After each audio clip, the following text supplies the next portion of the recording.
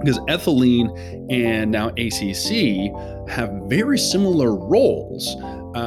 And it seems like it's created this whole potential area of plant physiological research that, they just thought it was just like a step, like the same way how a cone is just there to hold my ice cream, but it serves no purpose on its own. Right? But Right, they're right, like, but you oh can eat shoot, the no, like the cone. cone, oh my gosh, the cone actually helps create the ice cream, like what if it did a lot more than just hold it?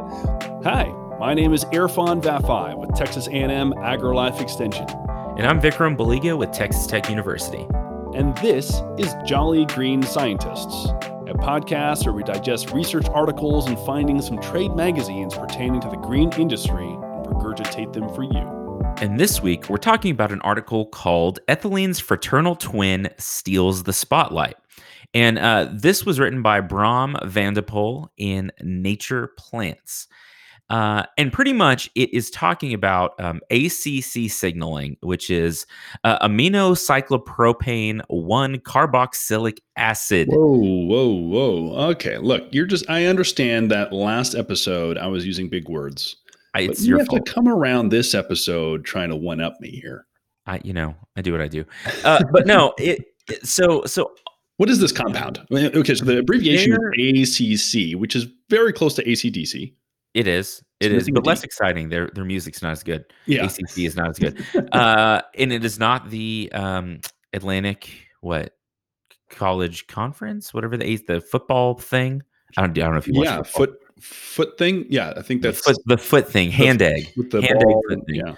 Yeah. So ACC is a plant hormone, and it's used in biological signaling in a lot of processes. And so we'll try not to get too down in the weeds on this episode, I think, because there is a lot of jargon in this article that we're talking about, and lots of chemical compounds that, if you don't know much about plant metabolism, probably don't mean anything at all to you. Which I don't. So reading this was kind of fun because I was Googling like every other word. Googling furiously as you went along. Yes. It's pretty interesting, though. So in the past, since the late 70s, there's a Adams and Yang paper in 1979 that established that ACC was kind of a precursor or a very important link in the chain of ethylene biosynthesis. So ethylene is a plant hormone that essentially drives, I want to say ripening. That's not exactly the right word, but it drives the process of aging or maturing, right? Like yeah. So it drives maturity in plants or senescence in plants. So essentially what that means is in the case of fruits, it causes ripening. So ethylene is what causes a fruit to ripen.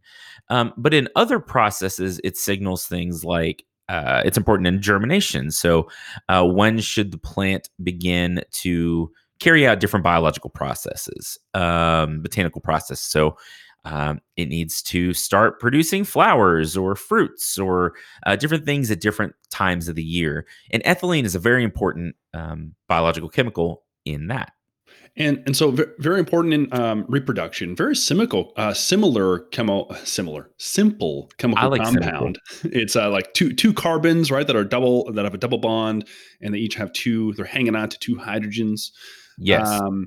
And I think this is the reason why. And you can tell me if this is like a myth, but I have heard or understand that apples release ethylene. And so whenever I want to ripen, say, my avocados or my green bananas, I put them in the same container next to a bunch of apples, hoping that they will ripen quicker.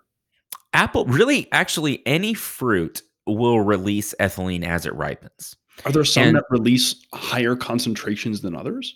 Yeah, and it's very much a physiological thing. So apples have a very thin skin, right? So as they ripen, and there's some, I've heard it a couple of different ways. Probably some of the ACC is produced in the seeds of the fruit and in the flesh as it ripens. And because of the thin skin of an apple, it can release a lot of that. Bananas also release a ton of ethylene as they ripen. Oh. And as you know, a banana will go from firm green banana to pile of mush in about Mhm. 6 minutes. Yeah, yeah. And, 6 and minutes, was like the max I got once. yeah, yeah. I mean, so you don't get to keep your bananas very long. So buy like Yeah. one banana at a time.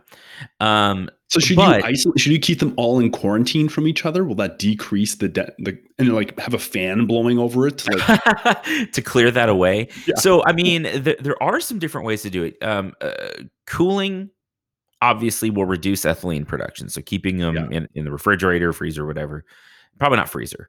You can freeze a lot of things, and it uh, kind of locks them in. That's what they do a lot with fruits is they'll flash freeze them, right? So Oh. they harvest ripe strawberries and then flash freeze them, and that stops ethylene production. It stops this ripening process, and it locks in all the nutrients. So actually, frozen fruit is actually pretty nutrient dense because it has gone through this whole ripening process. They've picked a very ripe fruit and they flash frozen it to stop this process. Interesting. Whereas, like, fresh fruit often might be picked before it's fully ripe, so it might not have that full nutrients in there. Exactly. And so what they do with ethylene a lot is we'll talk about apples. You mentioned apples. Yeah, yeah. I hope this doesn't ruin apples for anyone, but uh, apples have a fairly short season. In the US, it's Harvest usually the season, yeah. fall. Yeah, Mhm. harvest season in the fall. So they are picked and warehoused all over the world, and they're warehoused fairly green. Apples will mature off the plant. Not all fruits do. Some fruits won't ripen off the plant, but apples do fairly readily. So they pick them green and they put them in a warehouse, essentially a climate controlled warehouse, where they replace all the oxygen and everything else with nitrogen. Right. So it is a nitrogen room where the apples are not frozen, but they're pretty close. And they can warehouse like that for a year. Wow. So your apple that you buy at the supermarket may have been picked like last year sometime. And so that's why, like, just now we pretty much we're in apple season, maybe still like a little bit at the Hmm. tail end of apple season, Yeah. and I would imagine those are ones that are frequently picked maybe fresh and ripe because that's when, like, they taste the best right around this time of Yes. year. Right. Sure. Um, So yeah. Yeah, and so I guess now related to that, right? So we refrigerate or freeze or do something to prevent the ethylene from being produced, and that's because, like you mentioned, this ACC is the precursor, right? So Yes. ACC, there is like this ACC oxidase, this enzyme that comes in and makes ACC into ethylene, and we want to prevent that. So one way is Right. through cooling. Yes. And so yes, you stop this metabolic pathway essentially, and it stops this ethylene from being produced. And then just to finish that last thought, when they're ready to ripen the apples, they'll pump the warehouse full of ethylene. Right. So Wow. either in some cases they will let them ripen naturally, but to time it well, they'll take a batch that's about to go to market, they'll pump the room full of ethylene and start that ripening process, and then they go to the shelf, right? I So need that for my avocados so they're ready right when I want them. right, exactly, just a little ethylene. So you could throw a banana in the bag and just be very careful, Yeah, well, and yeah. you know, It needs to ripen within a few minutes. Otherwise, if I walk away and come back, I feel like that avocado is gone. Like then you have two it's piles of mush as mush. well. You have Yeah. banana mush and avocado mush. Yeah. Which is a millennial we should be very excited about. So yeah, so the whole idea is that they're trying to stop this ACC pathway because they think, or the convention has always been that ACC leads to ethylene. That's what causes ripening and maturity and all of that. But Mhm. what they started to look at is some plants that do not produce ethylene, or that ethylene is not an important part of the sexual reproduction system. So what they started to look at were things like algae, uh, and to see if ACC itself could cause maturation in algae, which is a non-seed bearing photosynthetic plant-ish like organism, right? In this paper, at least in Nature Plants, which I would give quite a bit of credence to, they're categorizing algae as plants, though not everyone will do that. Yeah. And so they used ACC in some of these plants that do not use ethylene in the process, and they saw that they could actually trigger the sexual reproductive stage in some of these plants. So what's interesting is ACC for a long time was thought of as just a step in the chain towards ethylene. Like in its own right, it did not have any major significance. Right. It was just a precursor to this very important plant chemical. But what we're starting to see is that, and this is a very recent paper. This was published on October 26th of this year. So we're just starting to see that ACC may have independent uh, importance in these plant Yeah, systems. so what was really interesting was that ACC is still found in plants that do not fruit or seed.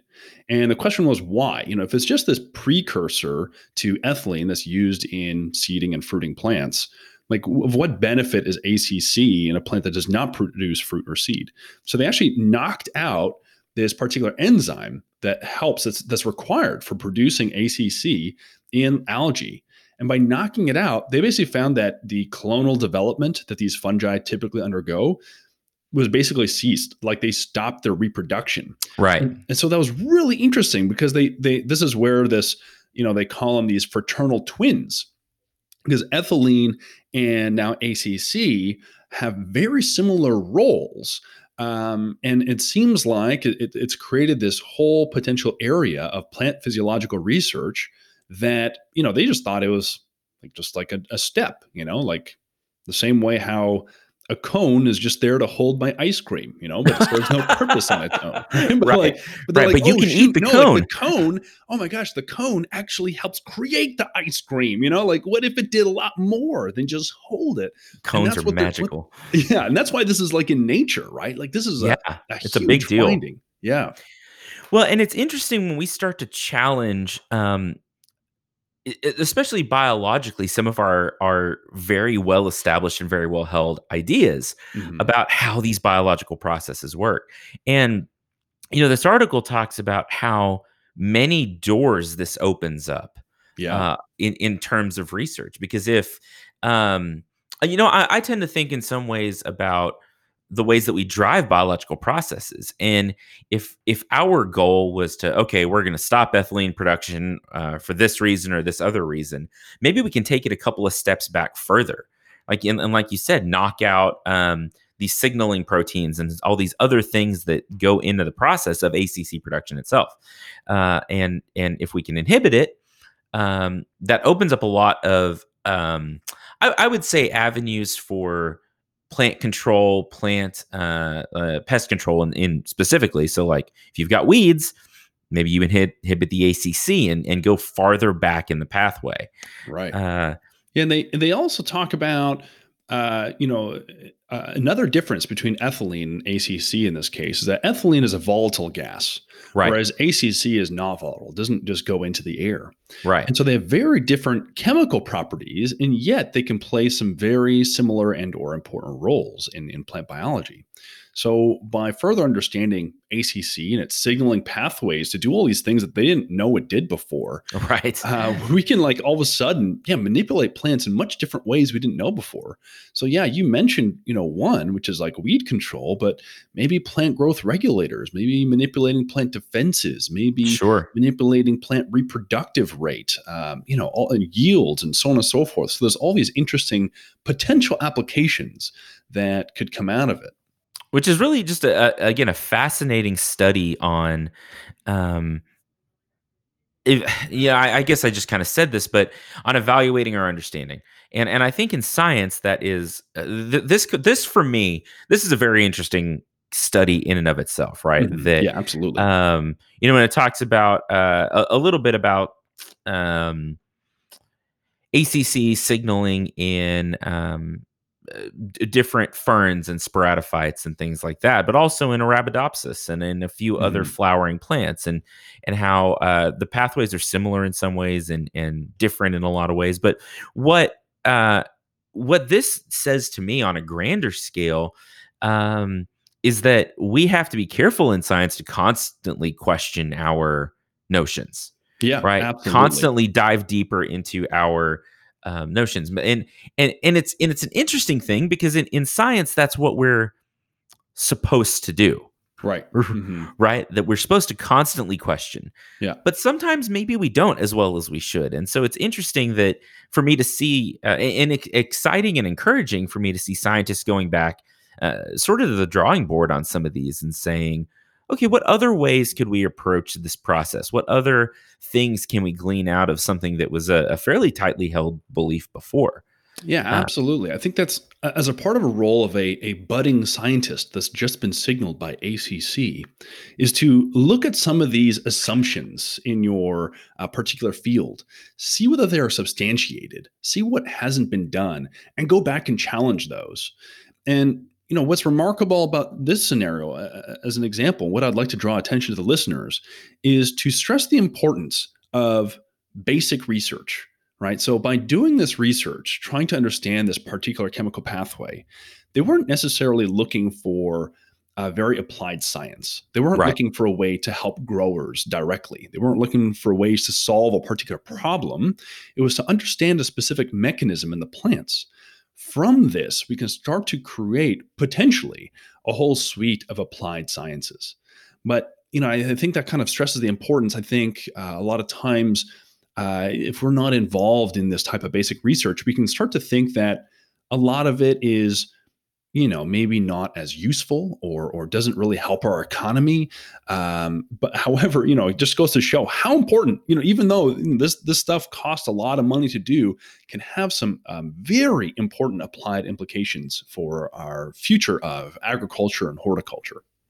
Oh, absolutely. And we think about the way that plants grow individually, but then even to take that even a step further, not only in individual plants, but in plant communities, how are these things important? So, if we look at the interaction, so the interesting thing here specifically, and you mentioned this a minute ago, that ACC is not a volatile gas, but Mhm. ethylene is. Well, ethylene as a volatile gas plays important roles in plant to plant signaling and plant community signaling. Um, what would be interesting to see uh, f- in subsequent research is in some of these plants where ethylene is not important, like is not maybe produced. Does something like ACC play a similar role just through a different mechanism? Are there Mhm. different ways that non plants that maybe don't produce as many of the volatile compounds, some of the non-flowering, non-seed bearing plants, do they use some of these same uh, chemicals in this pathway to signal between community, but within the community, or is there some whole process that we don't understand yet? Is there it just it I don't know. I get excited reading things like this because of how many new research and new avenues of discovery there are, and that it points towards. I mean, absolutely. I think, and this is one of the things that pulled me into being passionate about research and science was the detective work, essentially, right? The mystery of this whole other box of things that we don't know yet and we can investigate. And, so I think this absolutely is one of those papers that says, hey guys, there's a chest trove of delicious pieces of information here yet to be discovered. And I think that's the whole idea here is just to inspire new research projects into understanding ACC and its role in plant signaling. There was a line in here that I thought was very interesting. As with fraternal twins, both ethylene and ACC have evolved together side by side, yet they developed distinct features, earning them the right to be two independent signaling molecules who still like to hang out together. Uh, I highlighted that as well. I really like that sentence. Yeah. Um, because it's funny because it starts off very scientifically and then it's like, and they hang out, Yeah, you they know. still like to hang out together. But for me, and this is kind of an aside, but that is very good science communication, in my opinion, which is Absolutely. why nature is nature, right? Yeah. Nature Journal is Nature Journal. That Yeah. it's like, oh, here's a whole lot of information, and then let's make it relatable. But from a scientific standpoint, these coevolutions are very important to start to delve into, and uh, there are plenty of things that evolved just as part of a pathway, but I think if we look into not just this, but even in other biological systems, we may find that these steps and these pathways may play more and more roles on their own. That there is no quote unquote link in the chain that is unimportant. they just, they also probably many serve multiple purposes more than we currently understand and currently like to discuss. Absolutely. So I think with that little nugget of inspiration in your minds, I know all you listeners are right now thinking, "Oh wow, what research experiments can I do right now with ACC?" So we'll leave you with that, and want to thank you so much for tuning in. My name again is Irfan Vafai with Texas A&M AgriLife Extension. I'm Vikram Baliga with Texas Tech University. Y'all have a nice fortnight.